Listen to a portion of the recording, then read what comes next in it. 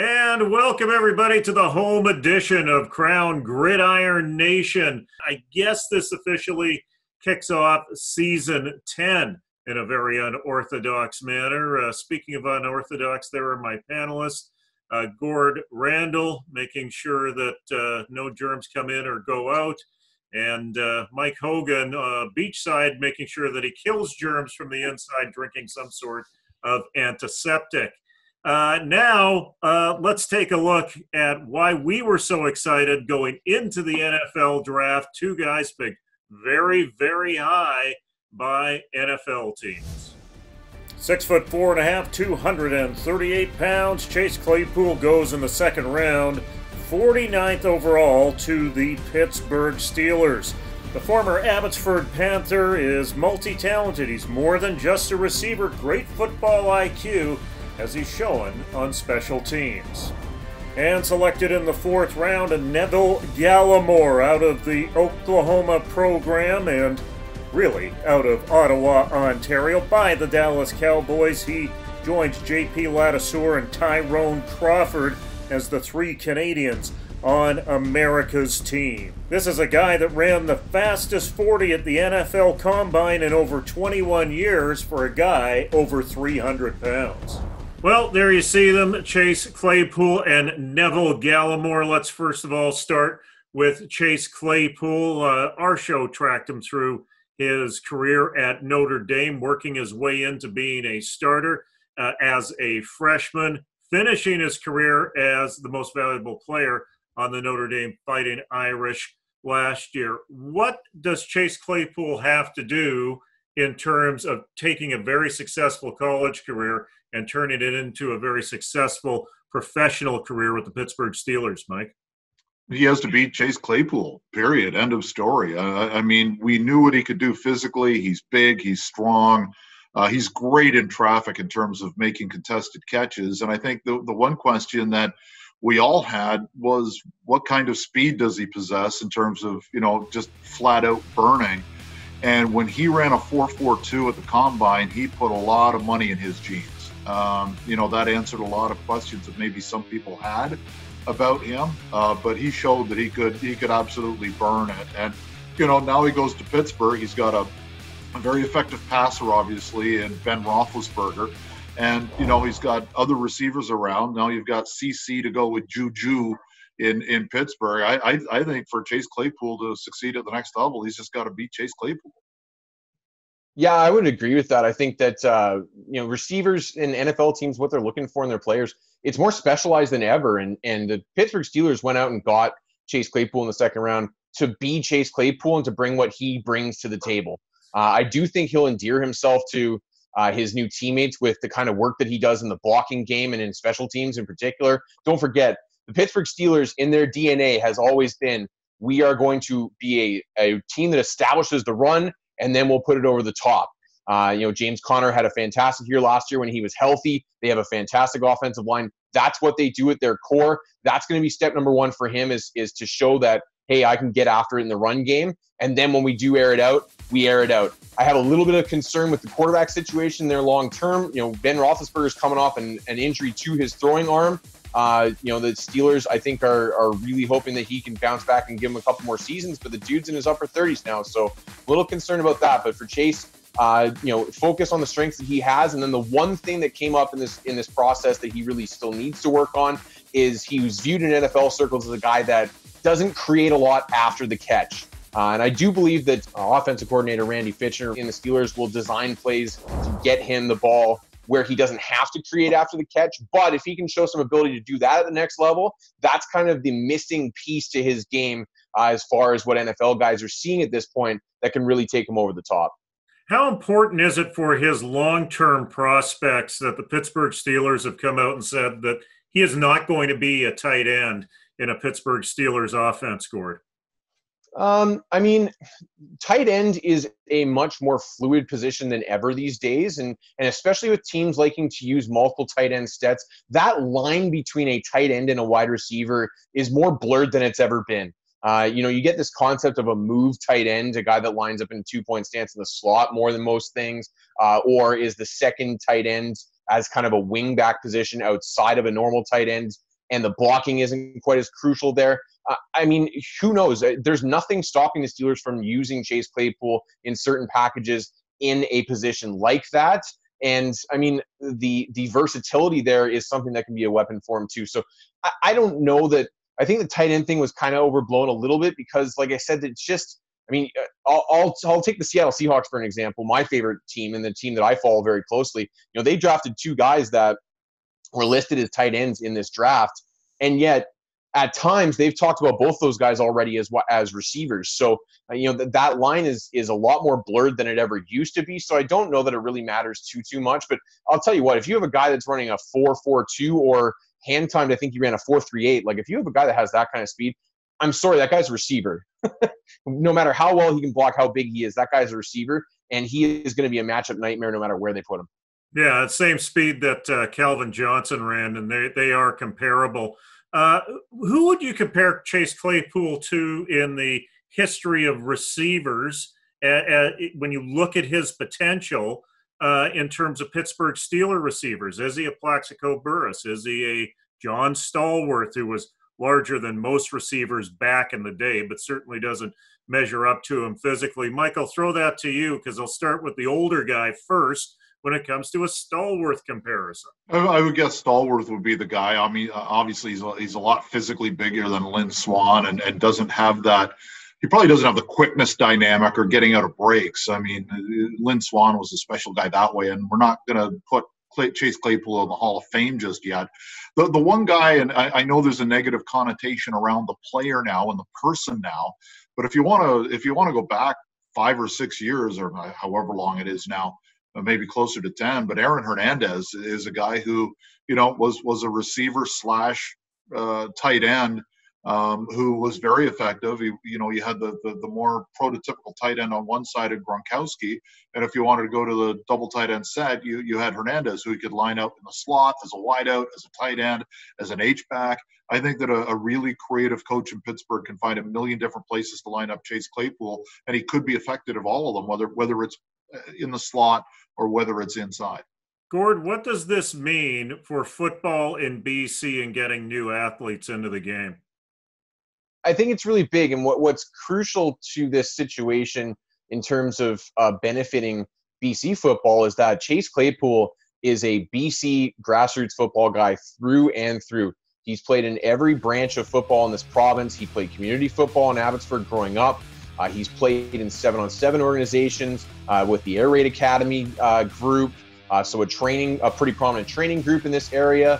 And he played public high school ball at Abbey Senior Secondary. And it's neat watching the draft and having, I live in Langley, BC right now, and it just so happens that that's where Chase's mom lives now and where he was watching the draft from. So there's Langley, British Columbia being broadcast across ESPN during the second day of the draft. That kind of pub is huge, despite the fact that some geographically challenged intern didn't seem too clear on exactly where Abbotsford was. But shining that light on what we do here. And, I don't think a few people were like, oh, they're talking about it's like it's football Siberia. And I didn't think that they were at all, disrespectful in the way that they talked about things here and did a good job of telling Chase's story when his name came up. But it's really big for things here because it promotes every level of football in this province. And I think that's great. So let's switch gears and let's look at the second Canadian that was taken high up, Neville Gallimore. I think some people may have been a little disappointed in that. I believe he was the 6th defensive tackle to go in the NFL draft. There was some buzz about him going as high as the high second round. Some people even had him in the first round, but he fell a little bit. Do you think that the Dallas Cowboys got a steal where they picked him, Mike? Well, as an Eagles fan, I hope not. But realistically, Neville Gallimore is a great talent. I was surprised. I thought he was obviously a guy who was capable of going in the second round. He's got everything you want. He's got tremendous strength. He's got tremendous quicks on the inside. The thing that he's got to maybe be most aware of is, if he thought he was in the spotlight in Oklahoma, Try going one state down on Sundays. I mean, he's now playing for one of the most scrutinized teams, maybe the most scrutinized team on the planet. And the pressure is going to be on him there. But, you know, we've talked about him all year and even back into last year just because of the physicality that he brings. He's fast. He's ridiculously strong. And, you know, now he's going to be down on the defensive line in Dallas with another Canadian in Tyrone Crawford. So, you know, for him, he's going to have some familiar surroundings as well, as CeeDee Lamb went down there, one of his teammates from Oklahoma. He was the first-round pick of the Cowboys. So I think that there's a lot of things really working in Neville Gallimore's favor to be a really successful pro. And most of all, it's his talent level. But I hate saying it, but I really think the Cowboys might be a really good fit for him. Gord, great speed for a big man. Obviously knows how to lift in the weight room. But I think there were a couple of tests that he had at the combine which may have pushed him down the draft a little bit. Three-cone drill in particular, where I believe he was 23rd out of 25 guys. Is that a concern, and his injury history a concern? It was great to see him get through this year and play a whole season, but he has had injuries in his past. Yeah, I mean, there are a lot of guys by the time they get to this level that have injury red flags, and he's one of them. I think the bigger concern is that his production numbers just weren't that kind of jumping off the page level. And that's ultimately what I think prevented him from being attached to some of the top guys in this class, is that, you know, the production numbers just weren't that high for him across the board. We saw flashes. We've seen fantastic world beater type games from Neville Gallimore, but it just wasn't every Saturday that he was going to be able to collect those countables. And ultimately, you know, teams are still looking at that kind of stuff on top of looking at the tools in the toolbox. And certainly the tools are very good for Neville Gallimore. You know, his testing profile shows you that he's a guy that should be trying to slash upfield. And I think that that's kind of one of the things with him, is that he took on blocks a little bit too often, as opposed to defeating and splitting blocks. And that's, I think, something that they'll encourage him to do at this level, and something that can make him really efficient. But, you know, the Cowboys have a deep rotation at D-line. He's not going to be a guy that's asked to play every down.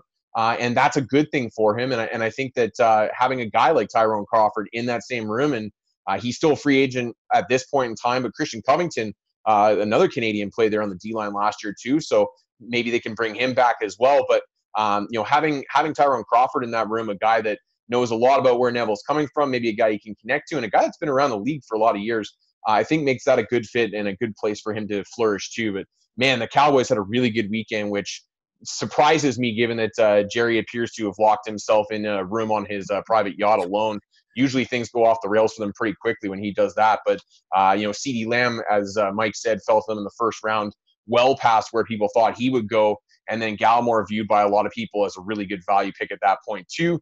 And then they get a guy I really liked, Utah's Bradley Ane, in the 5th round, who probably should have gone well before that too. So really good weekend for the Cowboys, and Gallimore's got a good fit on a good D-line group. You know, we talk about the Canadians and the draft and UDFAs. Let's talk, while we have you guys here, about who are the winners. Pick a winner, pick a loser in the NFL draft. I'm going to throw it over to you, Mike, in terms of who you thought was a winner and who you thought was a loser team-wise.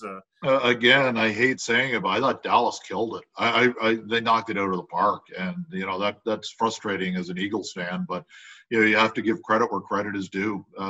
You know, the more CeeDee Lamb kept falling and falling, you know, I was optimistic and hopeful maybe that the Eagles were going to grab him. But he's dynamic. I mean, he's a weapon, and you know they address the secondary in the second round, and then they address the D-line rotation with Gallimore, who can be really effective. I think when they use him, and Gordon mentioned the rotation, you know, you look at, you know, the days of 4-down linemen with some backups, that's long gone. You know, even in the CFL with a limited roster, you never see fewer than 7 D linemen dressed, and a lot of times it's 8 or 9.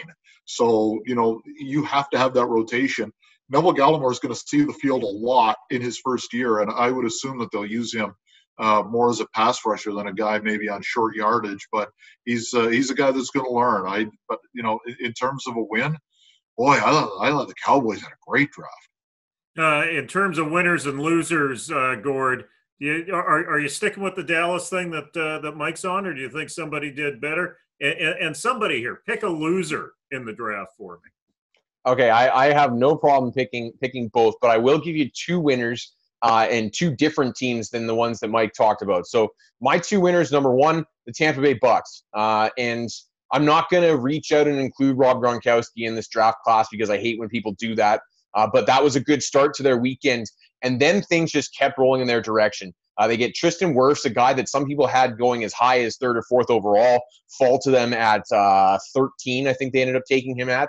That was a steal of a pick for them. They get Tom Brady, a franchise tackle, which was my biggest concern about their offense going into this draft. Is everybody was penciling them in as a Super Bowl contender, and I went, whoa, hold on. That's one of the worst offensive lines in the league. They get him help on the offensive line. They get a running back to help out, and then they get Tyler Johnson, a guy from Minnesota, it was either the 5th or the 6th round on day 3, a guy that is a pure slot receiver and is the exact opposite of what Mike Evans and Chris Godwin are, in a good way. A little skitterbug type of guy, and we've seen Brady have a really good history with guys like that in Julian Edelman and Wes Welker at their peaks. So Tyler Johnson's a guy that profiles as a really good weapon for them too. I thought the Bucs had a fantastic weekend. Another team that did really well and is kind of flying under the radar, in my opinion, is the Arizona Cardinals. They had Isaiah Simmons, a guy who is so versatile on defense that a lot of draft prognosticators just classified him as an Avenger because they didn't want to pigeonhole him to one spot.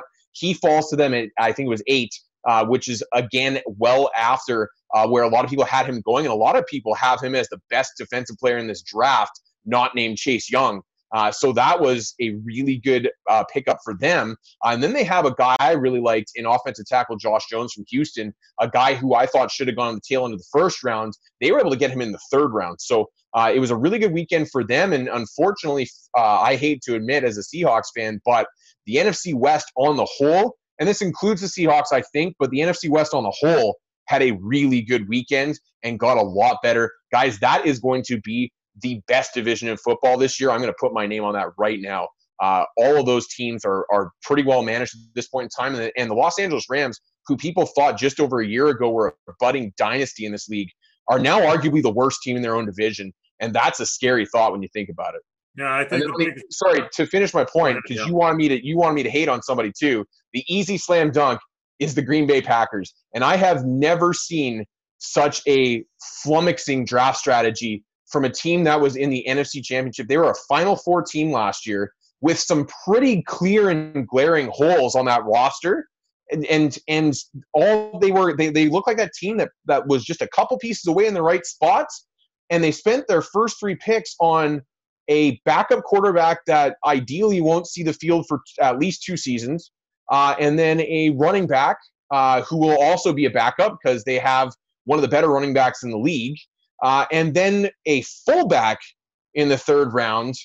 And to be honest with you guys, like Matt LaFleur is very close to Kyle Shanahan. They got beat by San Francisco in that NFC Championship game.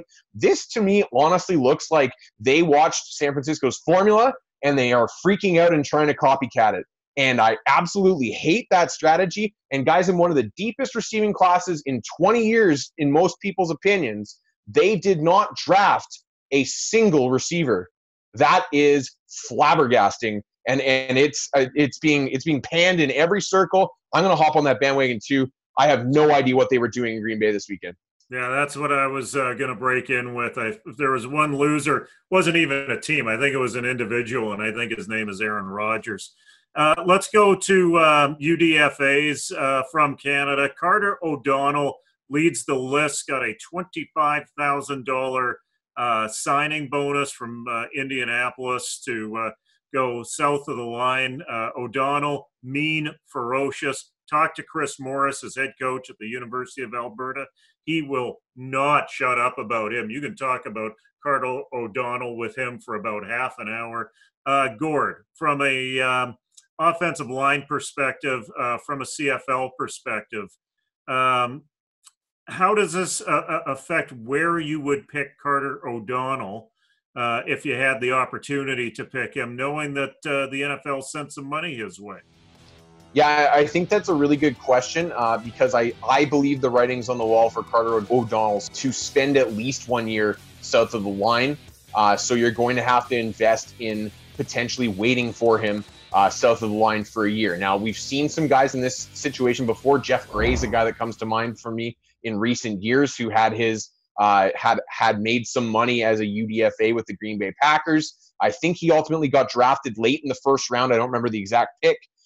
And ultimately was back in the CFL for Winnipeg 2 years later. So that's a recent example of where a guy like Carter O'Donnell might fall, but you may not get him back, and you have to be prepared for that risk. He's a guy, our friend, a friend of the show, JC Abbott, over at 3 Down Nation, he referred to Carter O'Donnell as the best offensive lineman to come out of the U Sports ranks since Laurent Duvernay-Tardif, and it's hard to argue with that. I mean, Gray may be an argument there, but he was very much a projection as opposed to product guy. You have Brett Jones, who ended up going to the CFL first. He didn't stick in the NFL right away. Those are the only guys I can think of that are even in that conversation. So, this is a very, very high potential prospect. And if you're a CFL team, that later part of round 1 is a fairly sweet spot in that's usually where you're getting the deeper rosters. And I believe Calgary has 2 picks in the first round. That might be a spot for them. They love to load up on national offensive linemen. That might be somewhere where they invest in him. Otherwise, I don't know how far it'll push him. I cannot see him getting out of the second round because the package is just too enticing. I just don't know how far that's going to be. So Mike works with the Toronto Argonauts. So I got to be careful here. This is a really good sidestep, Michael. How does O'Donnell fit in with the Colts? Oh, nice. Thank you for doing that. I can't see him not sticking. They don't exactly have the best offensive line in the NFL. They only addressed 1 draft pick in the 5 rounds, and that was in the 7 or 8 rounds. Danny Pinter in the 5th round was the guy that they picked.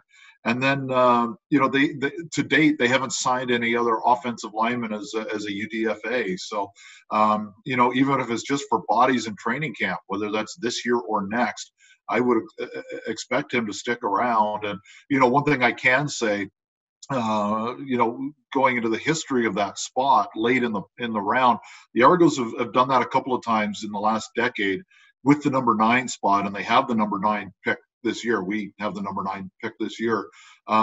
Nick Kazur went in the 9 spot and ended up spending his entire career in the NFL with the Patriots.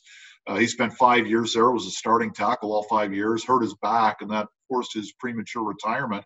And also in that same spot, Brian Hunter, who last year won a Super Bowl ring with the Kansas City Chiefs. So it really is a high risk, high reward. If you get a guy like Gray who comes back, or a player in the NFL, not necessarily an O-lineman, but anybody you pick that comes back, and you get them late in the first round, in the second round, even in the third round, that becomes a major draft coup. But you're really rolling the dice, and I'm really curious because I don't know where he goes now and who's really going to stick their neck out, because I think I would assume every team in the CFL knows how good this guy could be, but how much that signing bonus and the lack of O-linemen in terms of depth in Indianapolis is going to do to his draft position. So I'm like everybody else. I can't wait to see on Thursday.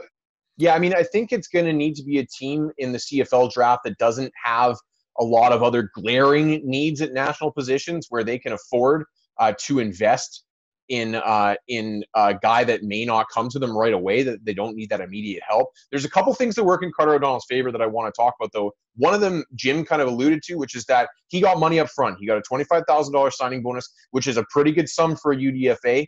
It's certainly not nothing, and a lot of these contracts are coming with nothing up front. But that helps him. Another thing that helps him this year is with the circumstances we're going through right now. This is not some people are going, well, why is this such a big deal? Well, he is being signed already as an undrafted free agent. This is not like where we've seen a lot of the Canadians go to the New York Giants in the last couple of years as a mini camp invite. It is more than that. And there are not going to be these rookie mini camps this year. So, it's a very different circumstance, but it bodes well for a guy like Carter O'Donnell. And I assume the next guy we're going to talk about, Ryson John, in that they have a contract to them at this point in time. This is not just, hey, come down for a mini camp, will give you a look. They've got a little bit of a commitment already. That bodes well for their chances of sticking there for at least this next season. Now, I'm going to hold Ryson John for you for a second here, Gord, because I want to talk about Marc Dequoy, the defensive back out of the Montreal Carabins, who was also signed as a UDFA. And I thought his stock might have plummeted a little bit when he didn't get the opportunity to showcase himself in the East-West Shrine game. But, Mike, measurables are measurables, aren't they? Oh boy, and that alone got him a look down south. I mean, a 4.35 in the 40 when he had his pro day. If you look at all of the DBs that were eligible for the NFL draft, he had the second fastest 40, and he had the fifth best vertical at 37 inches. He ran a great cone drill as well. So when you look at just the measurables alone, that was going to open the door for him somewhere. What's going to hold him back is when you look at before his days in Montreal, and he's coming off another injury, suffered in the Vanier Cup.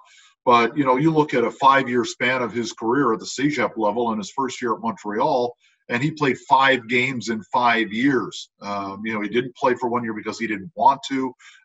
He missed an entire year with an injury. I mean, his background is not great. So in this case, with the Green Bay Packers, they're looking at him, I would assume, as a long-term project. But if they see that his background, and he's up against guys who are coming out of factories who have been playing at a high level since the time they were 5, this puts him a little bit behind the 8 ball. But if they see enough in him as an athlete, a guy who could maybe contribute on special teams right out of the gate, maybe this is an opportunity for him to stick in Green Bay. Other than that, it might be a quick 1 weekend done if they don't like what they see, because they really haven't invested much in this guy. Now, what about Ryson John, Gord? You mentioned him just about a minute ago. It really paid off for Simon Fraser to have that game against Portland State and play up in their non-conference game, because he had one of his biggest games of the season, and I think really drew some attention to himself playing for SFU. And it always amuses me when one of my panelists gets into a bit of an argument on Twitter with his former head coach about what position he should be playing. Well, yeah, I one of the things that I commented on is that he is being treated as a tight end down there.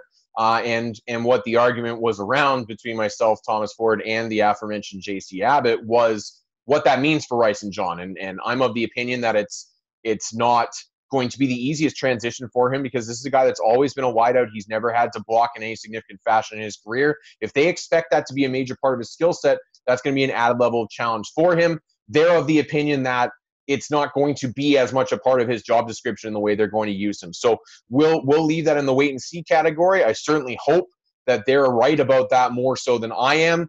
But again, like I said, let's keep that in the wait and see category. But it bears mentioning that, again, with the special circumstances we're going through this year, small school guys ended up on the short end of the stick with this. There was something like only 9 guys drafted from below the FBS level, which is below the level of last year significantly. There was over 20 in last year's draft. And at the D2 and 3 level, there were only a grand total of 3 guys drafted. So the small school guys did not have opportunities the way they did in the past to get their name out there. I think going down to the Hula Bowl in Hawaii did help Ryson John's case, as well as that game against FCS Portland State. Portland State had a guy go in the last round, or go as an undrafted free agent as well. And so people were paying attention to that film too. And the thing with Ryson John, and this is an ongoing theme with these Canadian guys, is measurables. He's 6'7". Coach Ford was telling me that he's bulked up to almost 240 pounds at this point in time. That's a good profile. And I talked about the Seahawks earlier. They drafted a guy with a very similar body type out of Stanford in the 4th round. So, there is room for guys with Ryson John's skill set in the league. He's going to have to develop the blocking thing quickly. But if he shows the Giants that he's able to pick up whatever role it is that they want him to do. Ford suggested he be more of an H-back type. I mean, I suggested he would fit into that second tight end in a wing spot, not having to block in line as much and stretching guys, becoming a matchup guy down the field. It'll be interesting to see whether he can carve something out. And a lot, like I said, will depend on how he can adjust to a slightly different job description than what he was used to at Simon Fraser. on top of the fact that he's jumping from the D2 level to the NFL level. It's far from unheard of, but it will be a tall task for him.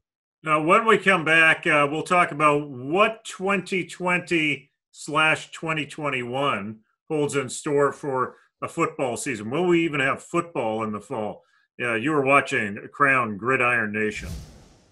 In British Columbia's Similkameen Valley, our partner Sunny Dhaliwal and his family grow and pack some of the finest fruit you will ever taste. Thank you, Sunny, for making Crown produce fresh at its best. Welcome back to Crown Gridiron Nation, the home edition, of course. Let's look forward to what football may or may not be in the fall of 2020 or the 2020-21 season. I wear the hat of President of Football Canada, of course, and we made the decision back in March to be the first national sports organization to draw a halt to games and practices and face-to-face meeting and group training. I think coming out on the other end of this, it's going to be a whole lot more complicated trying to get the game up and going again at the amateur level. At the college level, let's start in Canada with U Sports first of all.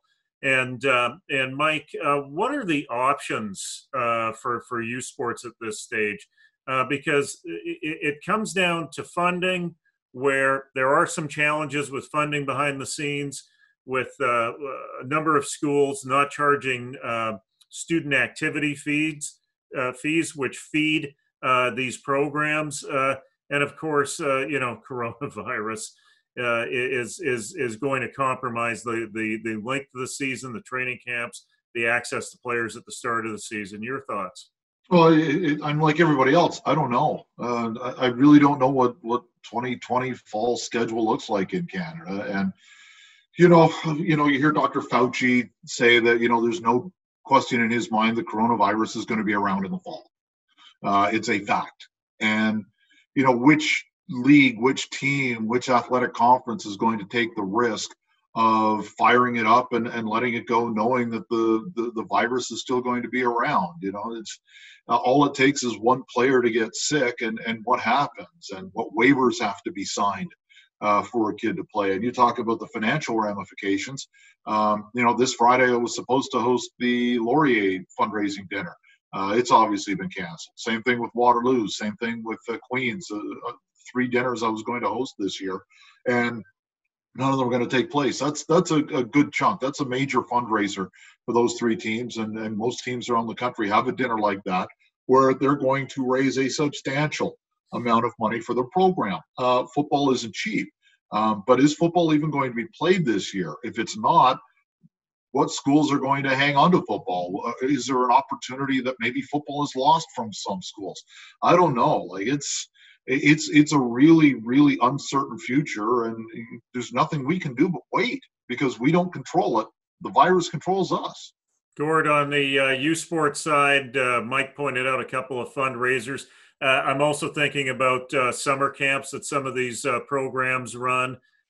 It's hard financially, especially in a couple of provinces.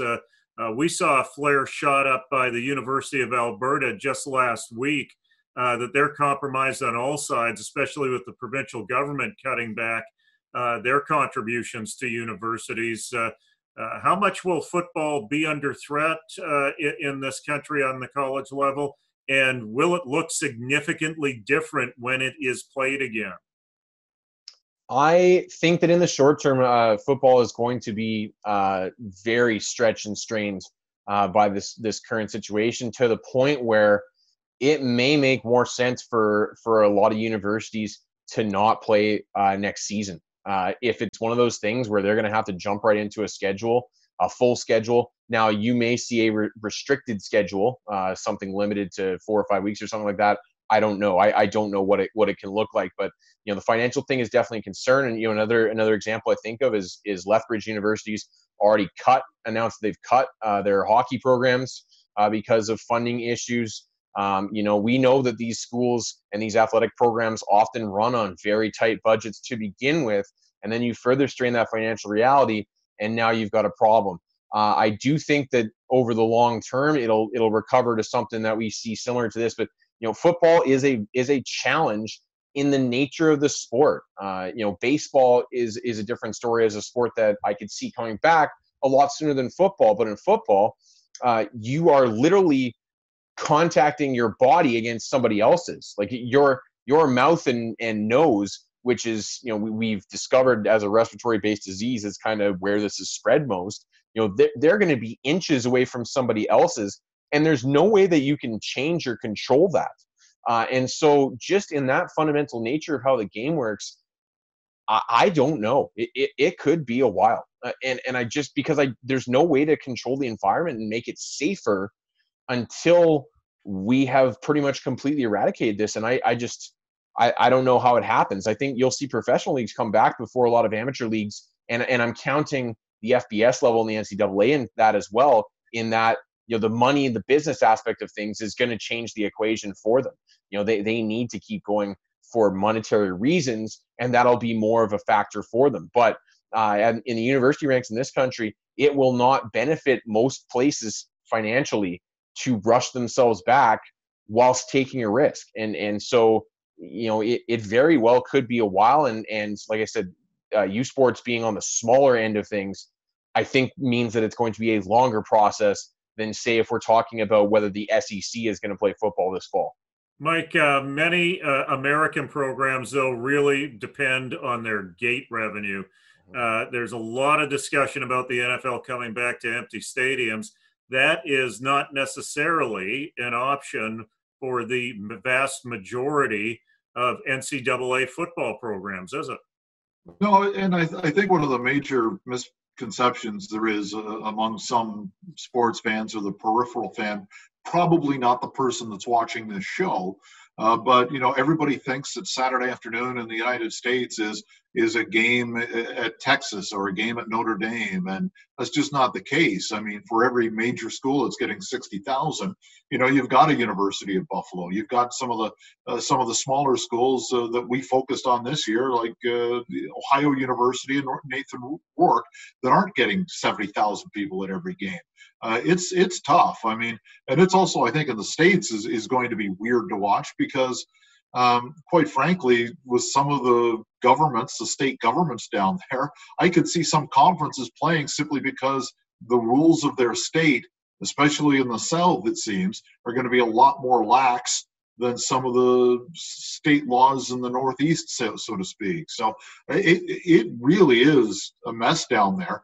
And with the television money that comes into some conferences, not all, or an independent like Notre Dame, I mean, there's enough money where you could play in front of an empty stadium and probably break even. But for the vast majority of schools, their cut of the TV contract is nice to have, but man, they need those gates, and some schools just aren't going to get that, and some states aren't going to let them play to begin with.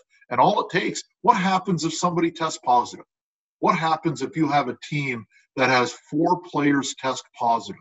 Do you shut down the entire country again after you were probably ridiculed in a lot of spaces for starting in the first place? I don't know. I think, again, we don't know, and we're going to have to see what the country looks like and the continent looks like come the end of July. It might be better. It might not be. Well, the other thing too, that's a reality for these big American schools, even the ones that are in good shape with their football and basketball programs, is that those programs subsidize the rest of the athletic department. And so where we're really going to see it wreak havoc if they can't go is not so much in the long-term viability of those programs, but in the fencing program, the gymnastics program, the swimming program, the track and field program, those programs that don't have the revenue driving capability of football and basketball in the States are going to be the ones that really suffer. And I know that's not really our purvey on the show, but that is going to be the real shame of it, is that those programs are going to be the real victims of this whole thing in those big schools in the States. Okay, first to you, Mike, second to you, Gord. This applies to both sides of the line. Is spring football a possibility, Mike? Ooh, I hadn't thought of that at the scholastic level. That's something that I hadn't thought of, but it could be. Why not? The stadiums are going to be available on Saturdays for the most part. There may be some scheduling conflicts, but you might be able to move some games to midweek, or you might be able to move some of the other spring sports around to make sure that you can share the stadium. But honestly, that's something I hadn't thought of, and maybe that would give up on this side of the border more time to find a host for the Vanier Cup, because we still don't have one for 2020. Yeah, hey, you take a look at spring ball. It's a possibility, but just as Gord mentioned, there are a number of sports that are going in spring that they would be up against at the same time. Do you see it working on either side of the border, Gord? No, I don't. And different dynamics at play on both sides of the border. In the States, basketball is a big barrier. March Madness, the month of March is basketball's thing. It's locked down. They will not want to step on that, I don't think. And it's going to be a situation where it's too much noise. On the Canadian side of the border, the biggest issue is going to be what you alluded to, which is facility usage. You have limited facilities anyway, and a lot of these universities rely on reusing those football facilities for other programs when they're out of season. Depending on the university, track and field, both soccer programs, rugby. Some of them do balance with football in season already, but the more you pile into the same facility, the more challenging that's going to be. And especially for football, it's not that the time for football is required for games. It's that the time for football is required for practices. That is, a football program is essentially locking down that entire facility for 4 hours a day by the time it's all said and done. That's a huge chunk out of the schedule at the best of times. And so you pile more and more teams onto that. If everybody's in the same season, that's going to be a big logistical challenge that I don't know that our universities are equipped to handle. And the other thing that I want to jump in here, Jim, is with the timing as well. Guys and girls graduate in April. When do you start the football season? In January? If you started in late March, you're still going to have some problematic games weather-wise, which I guess would equate to playing in November. But if you start in March, April, do you keep kids around playing in May and June? What does that do to their need to raise money to go to school the next year for someone? Some of them will have graduated and be gone, players in their fifth year, or some of the fourth years that don't come back. So it's problematic. You kind of threw that at me, and I hadn't thought it through, but the more and more I think about it, the less and less sense that makes. Now, that being said, out there are people across the country that have discussed the prospect of spring football as a possible substitute for fall football. Gord? Well, I can't imagine watching an opening night, maybe a Friday night in -40 in the pitch dark in Winnipeg. I just can't see that happening. And I cannot see them extending beyond their regular school year by more than a week or two. I just can't see it. Too many of these institutions value academics so highly. It's a very, very small window there, and I don't think it's viable. I think if we get to the point in time where the fall's wiped out, that most universities would prefer to just skip the year, basically. And it's unfortunate. I would feel really bad for especially the players playing right now. Don't know if they get eligibility waivers or whatever. That's a bridge we'll cross when we come to it. But I really don't see the viability of spring football. Okay, let's talk about happier things. The Cornish Award, it will be presented on May the 6th on a live stream on footballcanada.ca and cfof.ca. That's the Canadian Football Hall of Fame's website.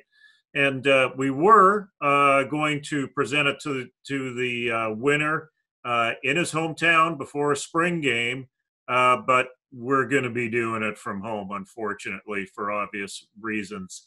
That brings me to discussion about Nathan Rourke, who was neither drafted nor a UDFA. He is in the top 40 quarterbacks in most rankings, somewhere in the mid-20s to about the 30 range out of the top 40. Does not having mini camps really hurt the ability for Nathan Rourke to find traction with the National Football League team this year? I'll send that to you first, Gord. Very much so. He very much qualifies or profiles as a guy that would benefit from having some eyes on him at a mini camp opportunity. What will sometimes happen to these guys is they may not stick with their original team in a mini camp, but other teams will see them in an NFL atmosphere and take a flyer on them too. So I think he's going to have to, though something may trickle in the next couple days. And JJ Molson's another Canadian guy who's in the same boat there, who is hoping for an opportunity, hasn't got one yet. But I think those guys pretty quickly are going to have to start shifting their focus to the CFL, just as something that may be more viable for them in terms of playing next season. Because leaving the game entirely will be difficult for them. The XFL's had to shut down because of this. The AAF didn't survive last year, so there aren't necessarily a lot of alternative options for them either. So obviously you still hold out hope, but I think for them, they need to start shifting their focus fairly quickly towards the CFL and finding a way to maximize the opportunities there. JJ Molson in particular as a kicker, not to digress too much from the Cornish conversation, but he's a guy. We just saw another Canadian kicker in Liam Hawrylahu signed down in the States after playing up here. There's a pretty well-established pipeline of specialists developing the CFL and then going down to the NFL. I think that's a guy who should be shifting his focus north of the border fairly quickly, knowing that still represents an opportunity south of the border for him. Nathan Rourke has his bona fides. I don't think he would go into the CFL draft with that Canadian quarterback label, would he, Mike?